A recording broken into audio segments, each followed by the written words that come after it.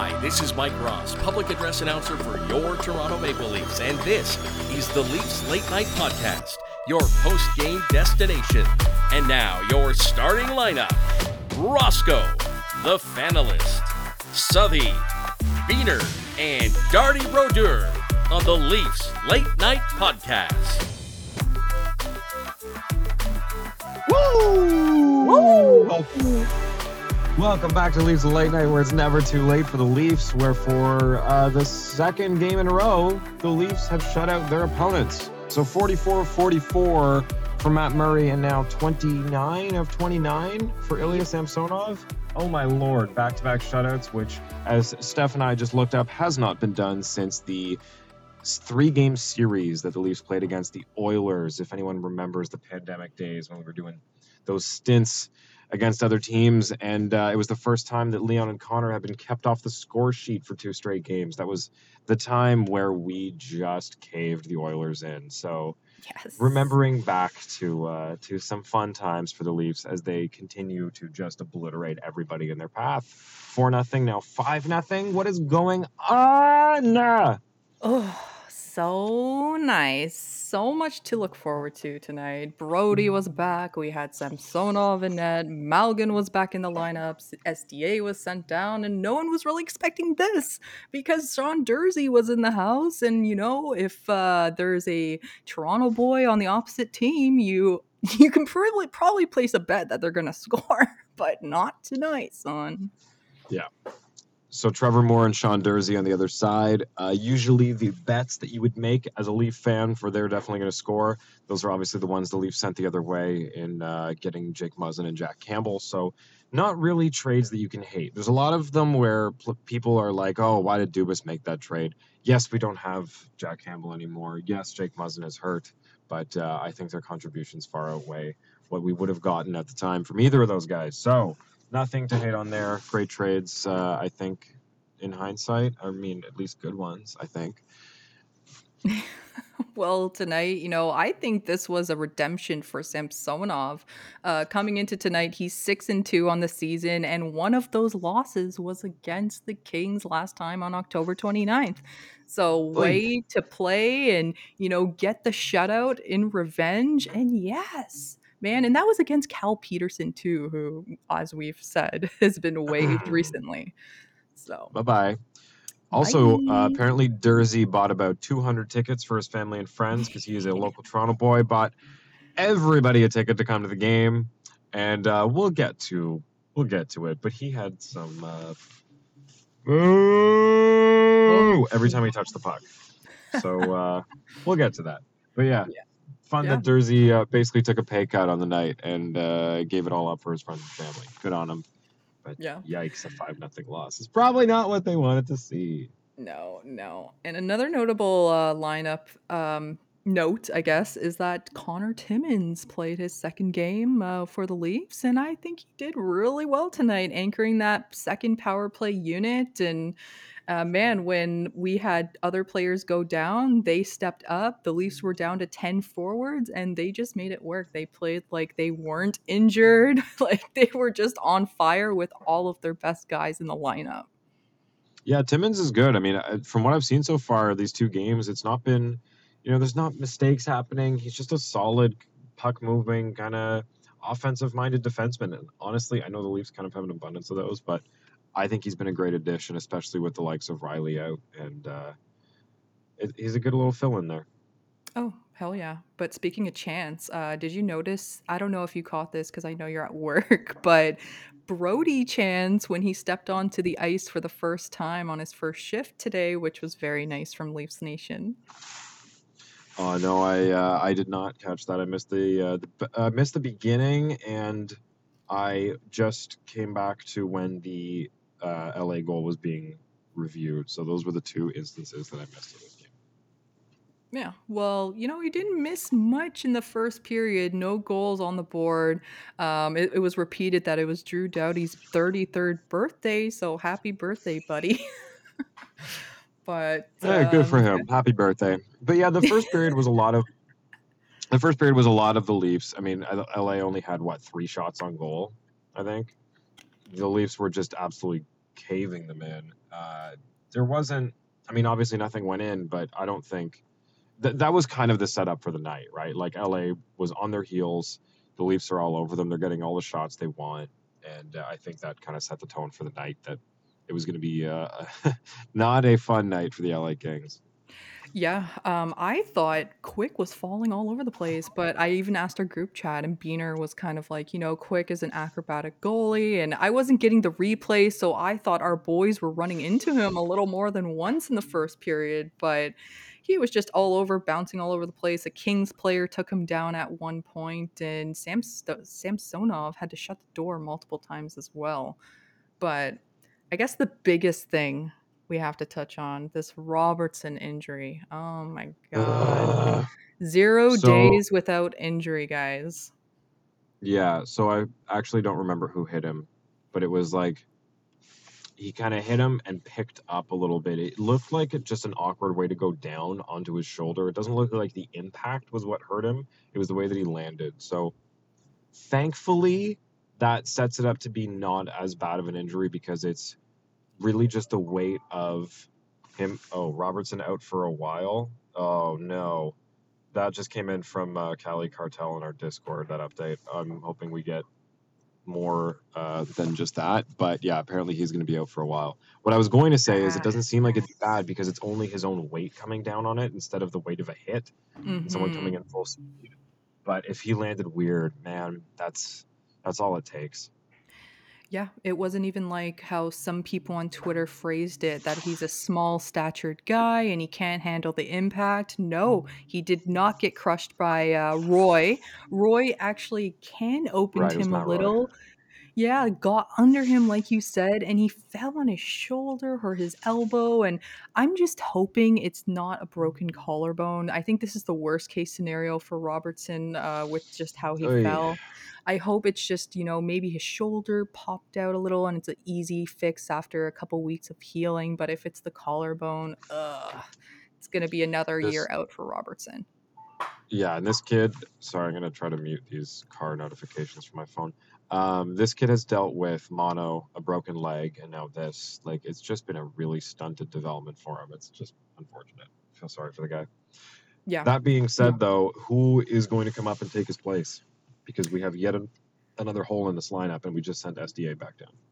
So, might as well bring in a question right now from our buddy Cali Cartel. Actually, he asked this one on Twitter. He says, "Are we back to Curfy on a line with 16 and 91?" We also, I don't remember, somebody brought up during the game, would like to see Steves called up to replace Robertson. So kind of a double-edged one here. I mean, in the absence of Nick Robertson, like, I guess your next man up is, it could be Kerfoot, but honestly, I would put Dennis Mulligan in there before I would put Alex Kerfoot in. Like, he's had a couple games there and he looked really good. He's fast. He knows how to play with these guys. And I think it's not going to hurt the third or fourth line as much if you take Mulligan off than if you take Kerfoot off and just leave the other guys out to dry. Because honestly, they were fantastic tonight. Engvall picked up a goal. Kampf picked up a goal. So if you want to keep that going, I don't think it's as detrimental to switch Kerfoot and Mulligan than it is to like take both of them into the bottom six. Yeah, what did we say last night, right? I said if I had one wish to make a change in this lineup, I think Malgin should be in, especially on that third line. But tonight he was on the fourth, especially and getting juggled around. I agree, Roscoe. I think second line for Malgin, why not? They're used to having a player rotating out of that position anyway, so why not? He had 3 shots on the night tonight. Yeah, I just feel like as far as a skill speed winger goes, they're running dry here, man. And Engvall scored tonight, and we'll get to his little thing, but it looks like he's going to be. I mean, that's the other one we got to talk about because Engvall's probably going to be suspended for a game, at least one, maybe two. Yeah. Let's just shift over to that. So, Sean Durzi and Pierre Engvall get into a little spat in the middle of the ice here. Dursey cross-checks Engvall, and Engvall turns and basically just kind of chops him in the back of the head with his stick. I don't think this is match penalty warranting. The fact that there was no penalty on the cross-check from Dursey, like they should have just sent them both to the box for roughing. I do not get why this was a game penalty. It was a game penalty because the giraffe got pissed after being picked on all game long, swung his stick to the back of this guy's helmet, and since he's so tall, it hit the back of his head, essentially. Mike Johnson said at ice level, it did not look as intentional as it may have on camera, but due to Engvall's size, it comes across as a little bit violent in a sense because he was like, oh, fuck you. Poof. I mean, he's angrily throwing one arm up at Dursey with his stick in his hand. Yes, you're responsible for where your stick goes, and I'm not saying that this was like a hockey play that's not worth a penalty. But what I'm saying is it's not like he two-hand baseball swung it to the back of Dursey's head. Like, this was not... The fact that it was intent to injure is what the actual call was, is bullshit. That was not an intent to injure. That was intent to, I don't like you right now, you're a dick. I'm not going to... Like, I do not think that was an intentional injury. Like, intent to injure to me is when you step on the back of a guy's fucking ankle, or like, what was that one? The one end of last year where it was like the cross check down onto the back of the ankles. Like, when it's completely unnecessary and you're taking a shot at a part of someone's body, that's intent to injure. Swinging your stick, like, because you're throwing your arm over is like, come on. I think that was against a Blues player. It may have been Shin or Kairu or something like that. I remember that. But Lucas on Discord actually asked, what will be the draft's punishment from the Department of Arbitrary Punishments? And since we're on the topic, honestly, man, I think it's going to be one game simply because he did whack his stick towards Dursey's head. And if it's a matter of size versus, handling his anger. I mean, it was a bonehead move. It was stupid. Like, of course, control your anger, man. And obviously, when you're a Greek goddess and you have all of this muscle and you're a huge man, it's going to look Greek horrible goddess? for you. Well, have you seen him with his shirt off? I mean, it would make him a Greek god, maybe. Or god. Oh my god, yeah. Okay. He can be a goddess in my eyes, okay? Okay. You know what? That's fair. Hey, sexuality is fluid. Anyway, but I think it's gonna be a game. What do you think? I think there's no history there of so let's go through the graphics they're gonna use. This is high sticking.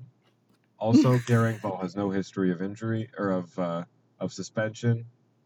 This also resulted in a match penalty. The Department of Player Safety has fined Pierre Engvall $5,000 and suspended him for 2 games. I think that's not based in any sort of evidence, grounding, precedent, nothing. That's just, I feel like that's how they're going to watch it. They're going to go, this was dangerous. We want to make sure that though this is his first time, he's not going to do this again.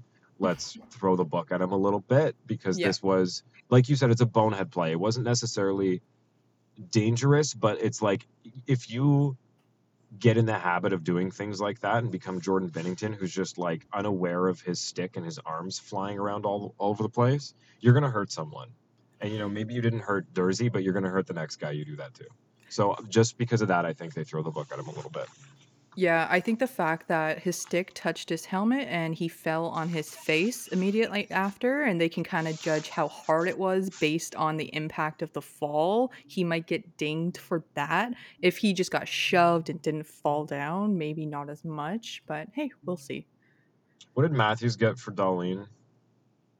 Wasn't that 3 or... See, like, I'm thinking they're going to look at it in a similar way because it's an intentional, in their eyes, stick to the head. Like, just because it's a head thing, we could honestly see 2 or 3.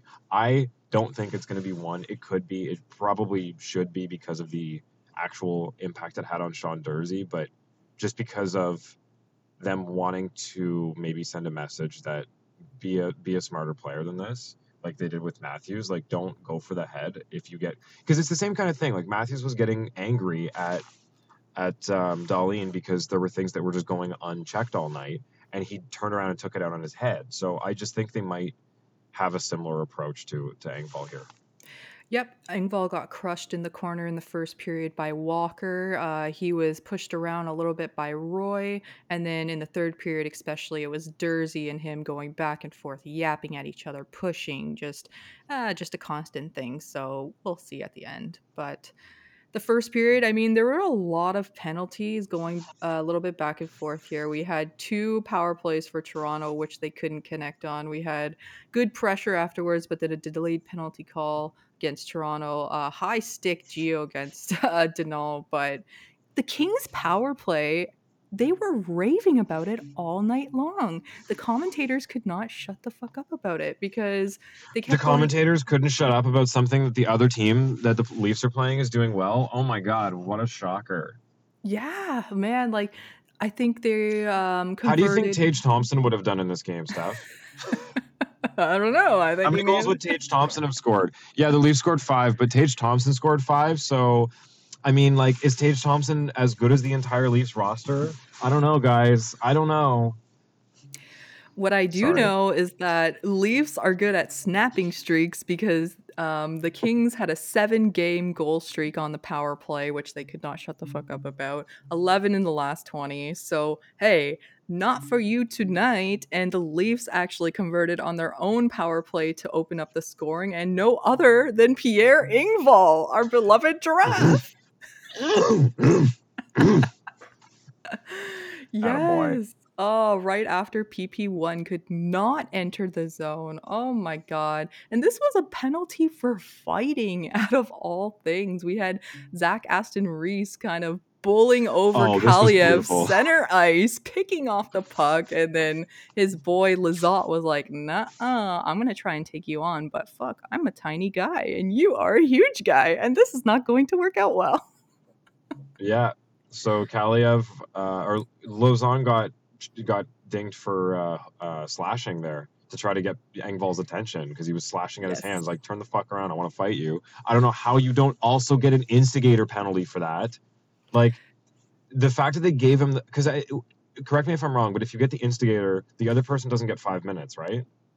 I'm not too sure about that, but Because I think if they deem that like you are fighting in defense because someone else instigated this, then you don't get a 5-minute major. I might be wrong on that, but what it seemed like happened was they gave him the slashing call instead of the instigator because they wanted to send Aston Reese to the box as well because of what was going on with the other guys. How he was literally like fighting 3 people on that shift, and they were all coming at him. He's like, "No, get off me." So I Yeah. think it was like, okay, maybe we cool things down by sending Aston Reese to the box for 5 minutes. And the only way they could do that was by calling Lauzon's a slash and not an instigator. Yeah, and another Game thing, management. right?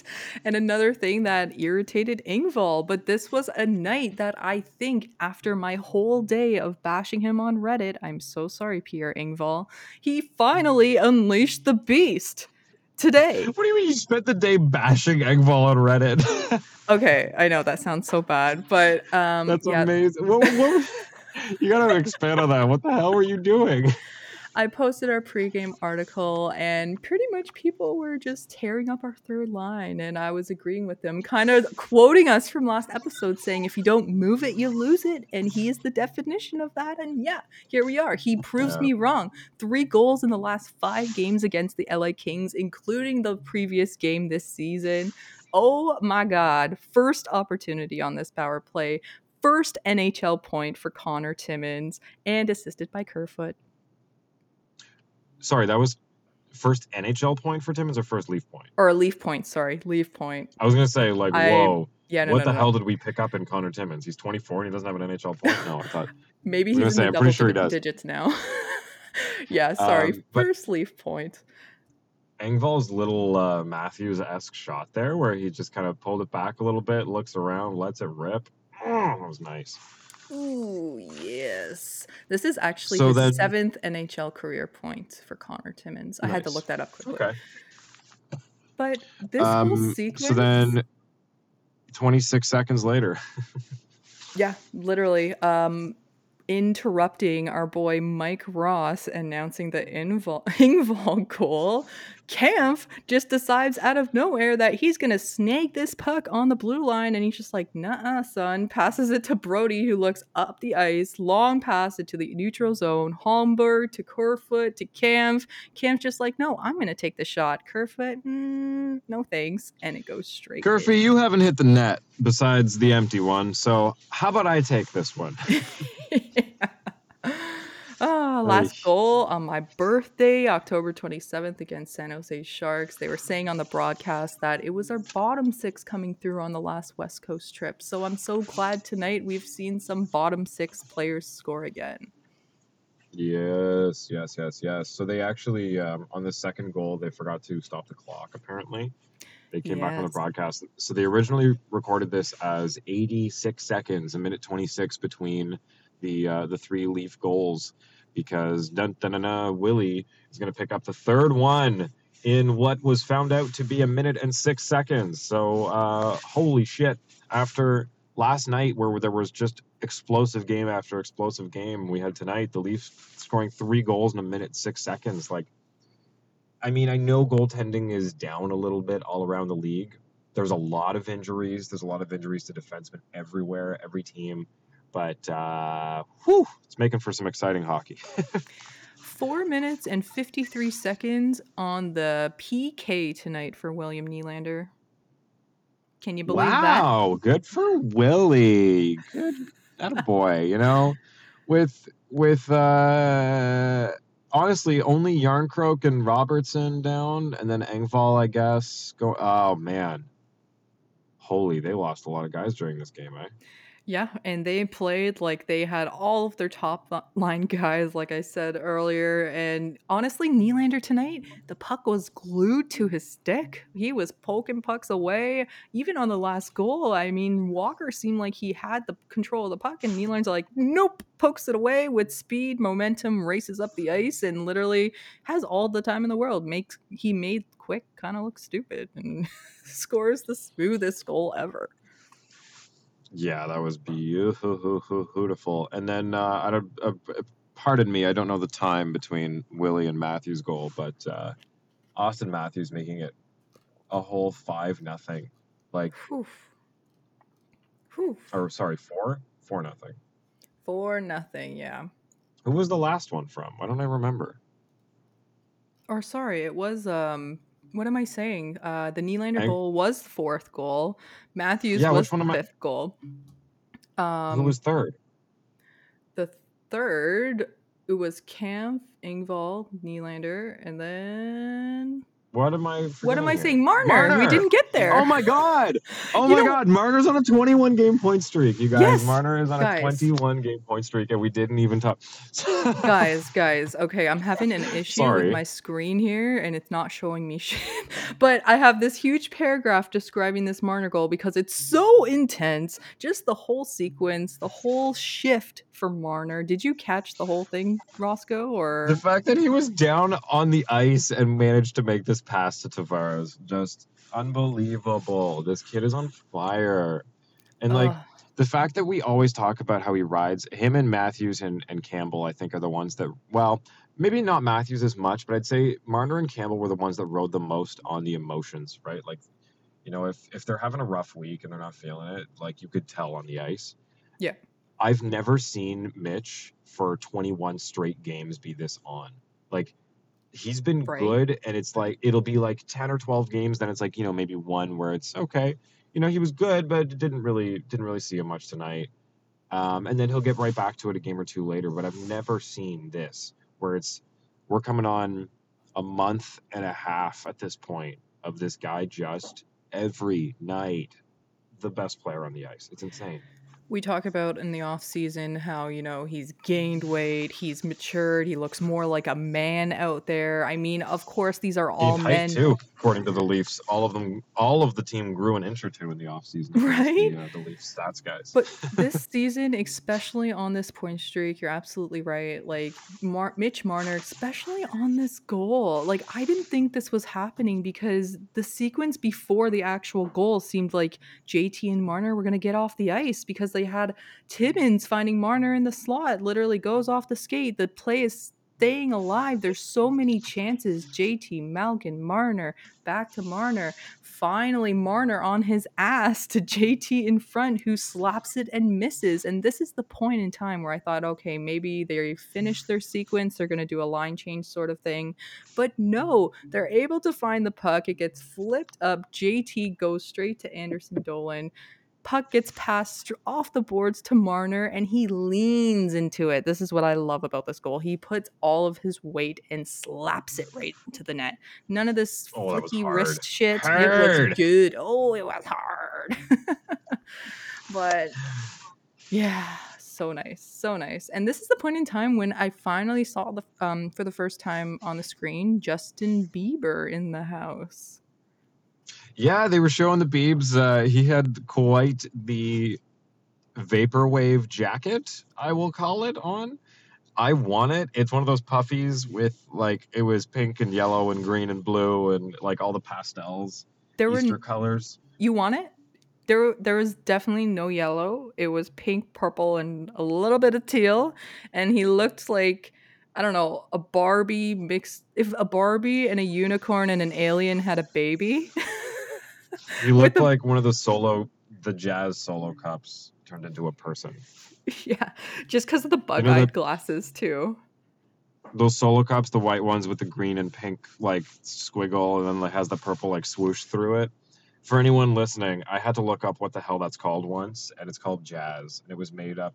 Here's a little tidbit of info that no one cares about.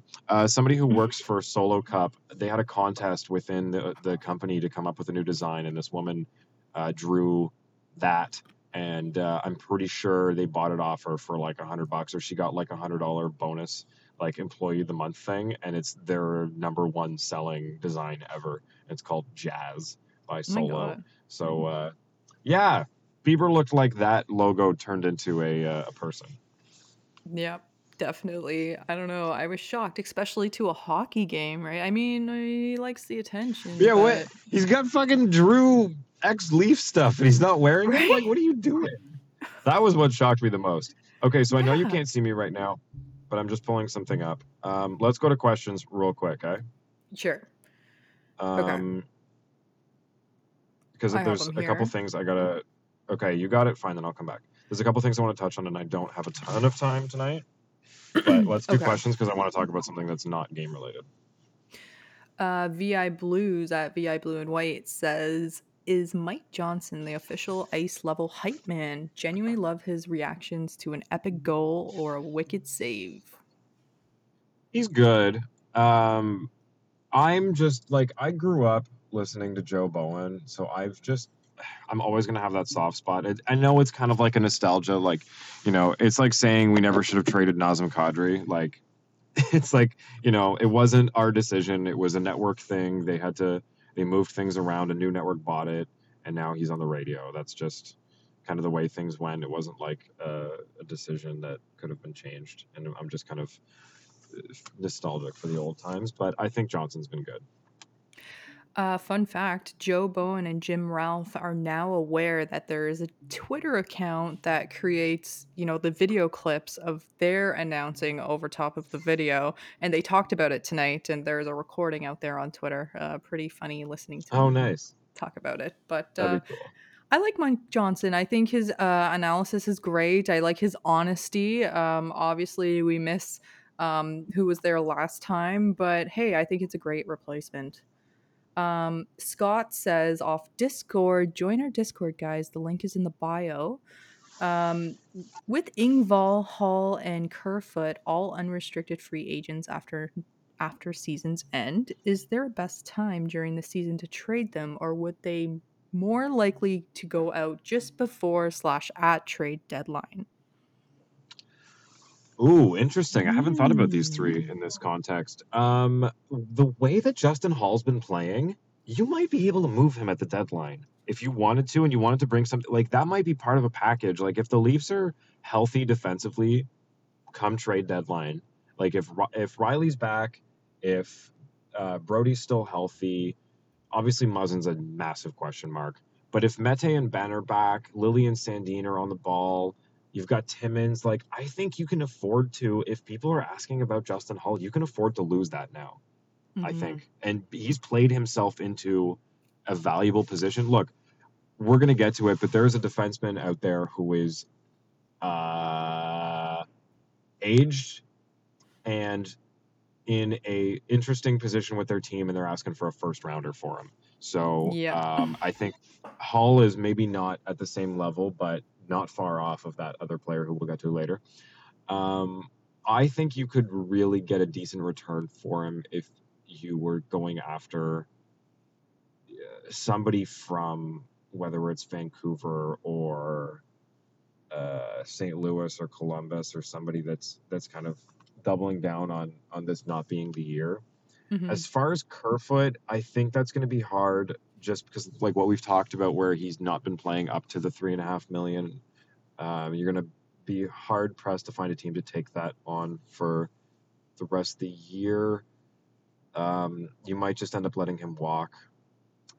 And then Engvall is an interesting one, because if he plays the second half of the season like he had last year, I would give him an extension. But if he, I don't know. I think there's a lot of guys in the system that have a lot more promise than Pierre Engvall. And if a team is willing to give the Leafs something for any of these three guys, I think just because of the expiring deals and the guys that are coming up in the pipeline, I hate to say it, but I think the three of them are all expendable.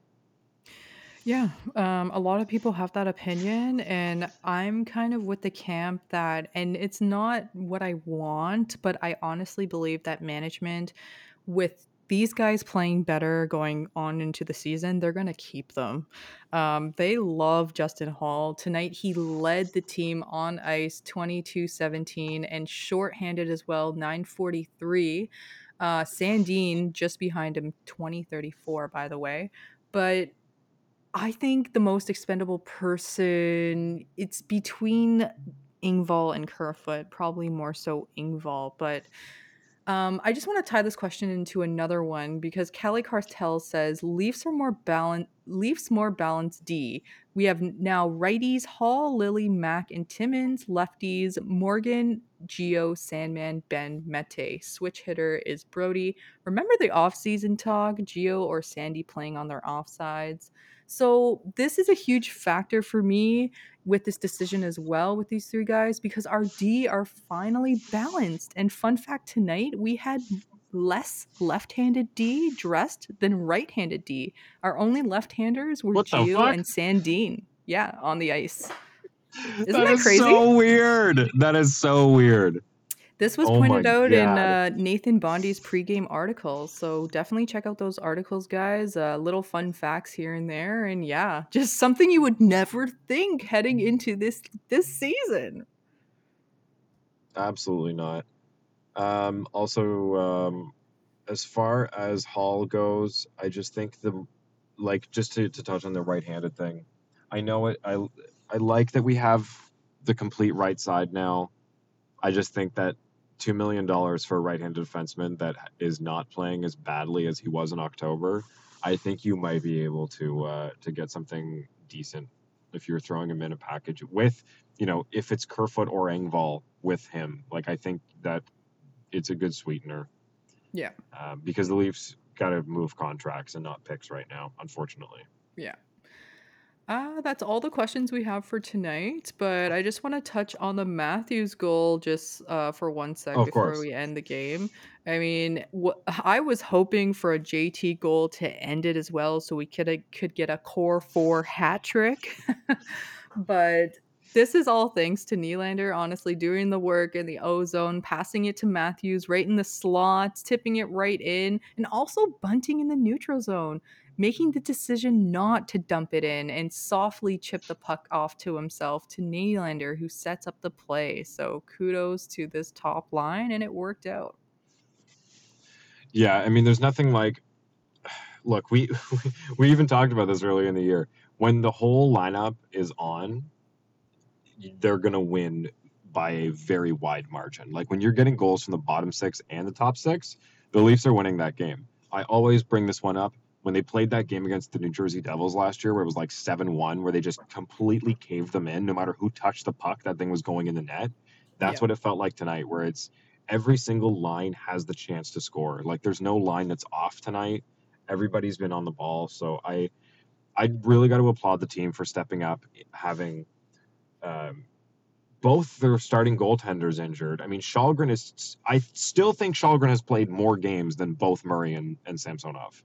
I think so. Well, good question. If not, they're all at, I think, because they haven't played 30 games yet, and I'm pretty sure Shalgren started 10.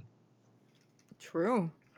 Yeah. Wow. So the fact that they've not had their starting goalies, they've not had their starting defensemen, they're lucky that Matthews and Marner have stayed healthy through all this.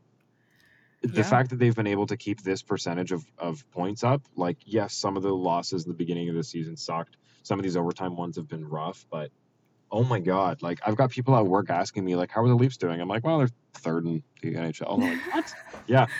Shalgren has played. Oh, go ahead.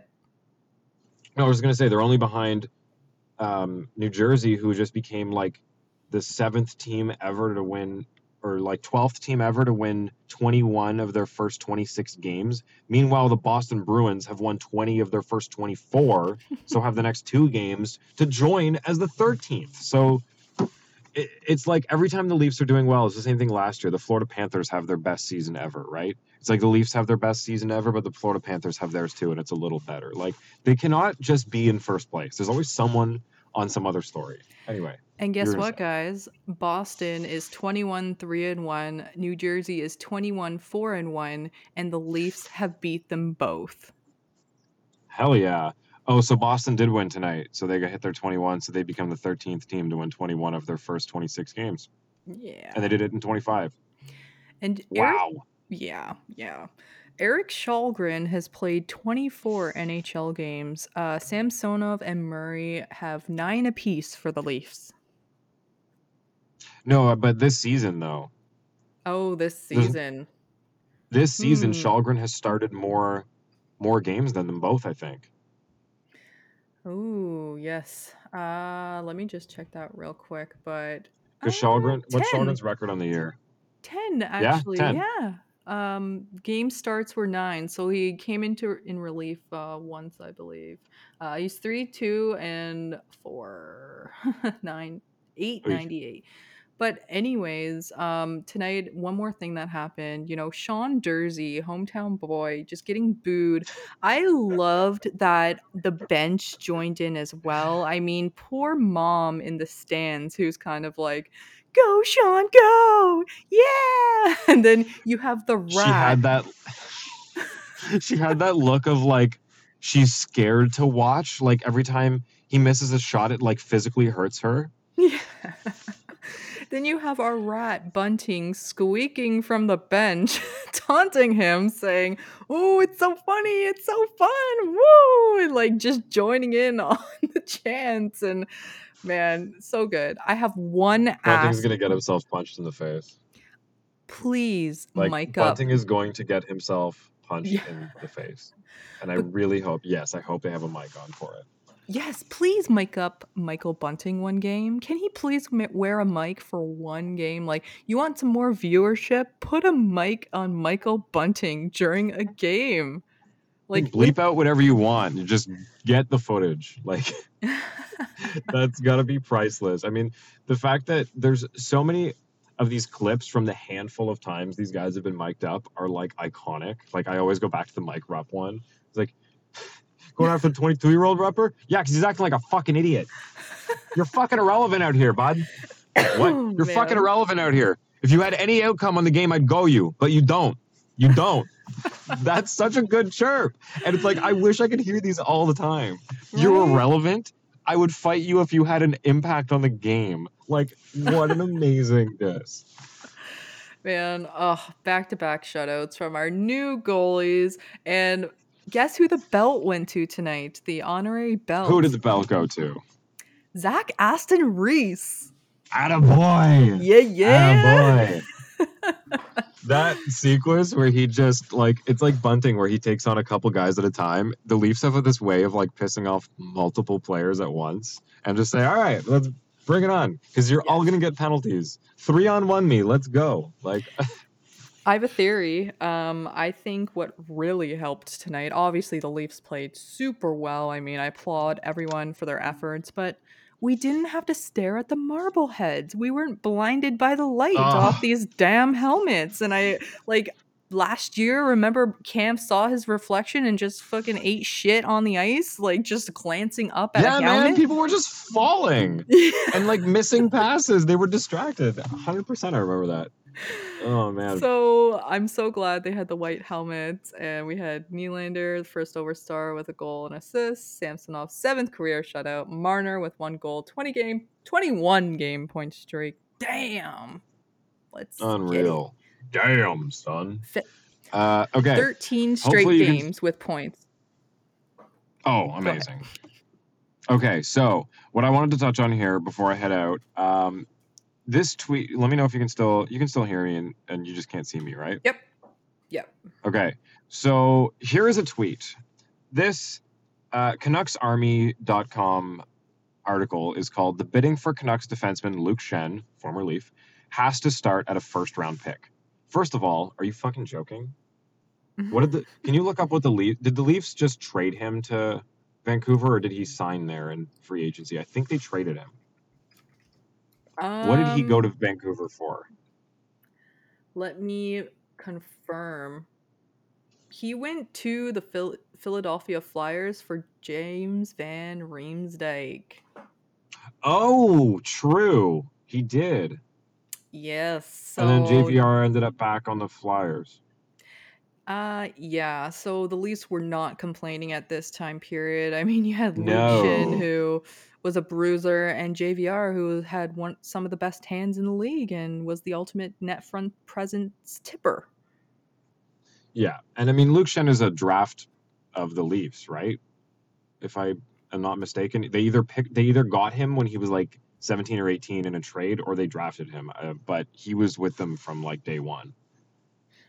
Yeah, he was a first-round pick, 5th overall in the 2008 draft.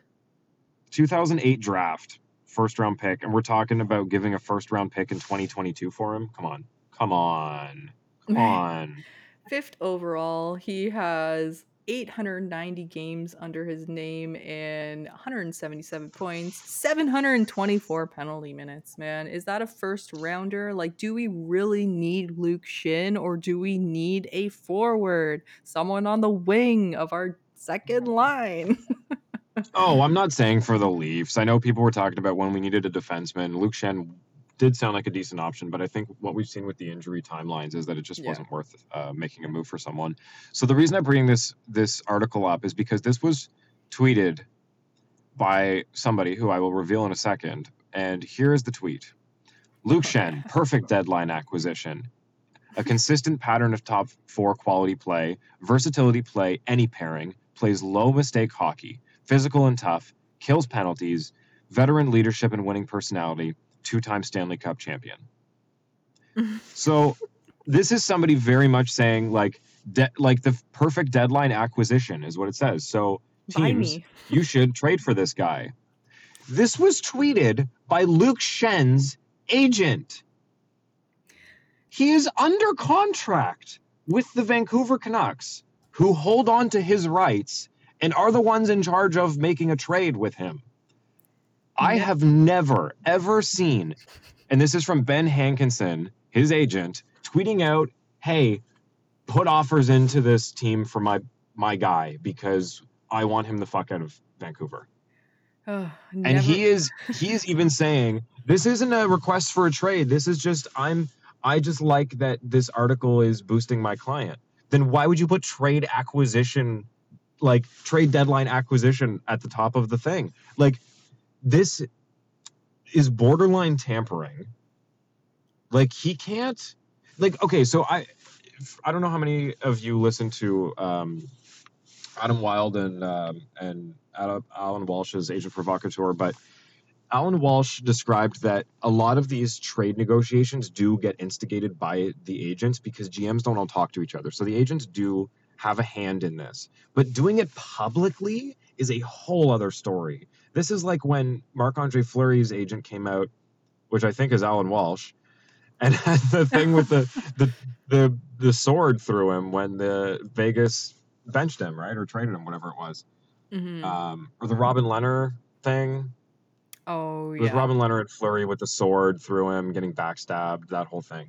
Oh, yeah. So that was like the first public agent like outburst. But this is a whole other level of like openly shopping your client on Twitter. Yeah, never have I ever seen an agent put up a poster for their client and literally says, "Please buy me, please trade me. We are in the market." Like, no. Does Luke know about this? I really hope so. Do the Aquilinis know about this? Is it Like, gonna be a oh my Fleury God. situation where they find out on Twitter about the trade? Well, that's what I mean is like, how many people knew that he was going to do this? He's Luke's agent, so Luke must have known. And if he didn't, fire your agent, because that's a huge step for an agent to take on their client's behalf while they're under contract. Like, oh my God. Does he have a no-move clause? Good question. Let me look that up. Let's pull up Luke Schenn cap friendly. What's his contract right now? How much is he making, and is it a no-move? Yeah. Is he up at the end of this year? Let's see, because it's been a while since I looked at the Vancouver Canucks here, and okay, he makes $850K. He has Okay. this is his last season on a 2-year deal, making 1.7 altogether, and I don't see any restrictions. And so please tell me when ever in history a player making $850,000 on a 2-year deal with no protections is worth a first-round pick. Last time he had a no-move clause was in the 2015-2016 season. Every other year does not. So I don't know if it's worth it, guys. There is one defenseman in this league who makes $850,000 who's worth a first-round pick. And it's Mark Giordano, and he's already on the Leafs. The Godfather, of course. Oh my God, of course, yes. He needs to get paid more. Oh, he does, but he doesn't want to. He just wants to win. He's made enough money. I just don't understand. I'm interested to see where this goes with Ben and Luke Schenn, to see like if the Vancouver Canucks make a statement on this, like saying, no, we are not shopping Luke Schenn, or like, yeah, we just had, we like that the agents are willing to help us out and like look for deal. I just want to see how they handle this. If they're going to try to like pretend that they knew this was happening, or if they're going to try to shut him down. Because what do you do? Like, if they get mad at him, the only recourse they have is keeping Luke Schenn, which they might not want to do, because if they trade him, then they're doing exactly what Ben wanted. Do we see the tweet getting deleted, or like is someone getting in trouble? Oh, it's too late. I think it's too late. It's gone around everywhere on Twitter tonight. It's saved. I don't think there's any point in deleting it at this. Like, it's not going to save face with Vancouver management. Now it's on our show, and yep, the word is out. So you heard it here on Leafs Late Night, guys. Luke Schenn is not worth a first-round pick. And with that, they're just called wrap on set here. I have to go. I mean, I've not been doing this while we're shooting. Goodbye, everybody. Have a fantastic night. We'll be back on Saturday. Saturday is our work party, so I might hand this one off to you guys, or I'm going to come home drunk and do it at like midnight. Cool? Or we do it Sunday morning? It might have to be Sunday, because I also have a Christmas Friendsmas dinner that night. So it's either drunk time or next day. Okay, well, one or the other. If you see the episode go up Saturday night, you might want to listen to it. Don't forget to go to InsideTheRink.com for all your pre- and post-game articles. And we have merch, guys. Check it out. Join our Discord, Instagram, Twitter. Leave us a 5-star on here on Spotify or on Apple Music, wherever you're listening. Thank you so much. This has been Leafs Late Night. Till next time, we out.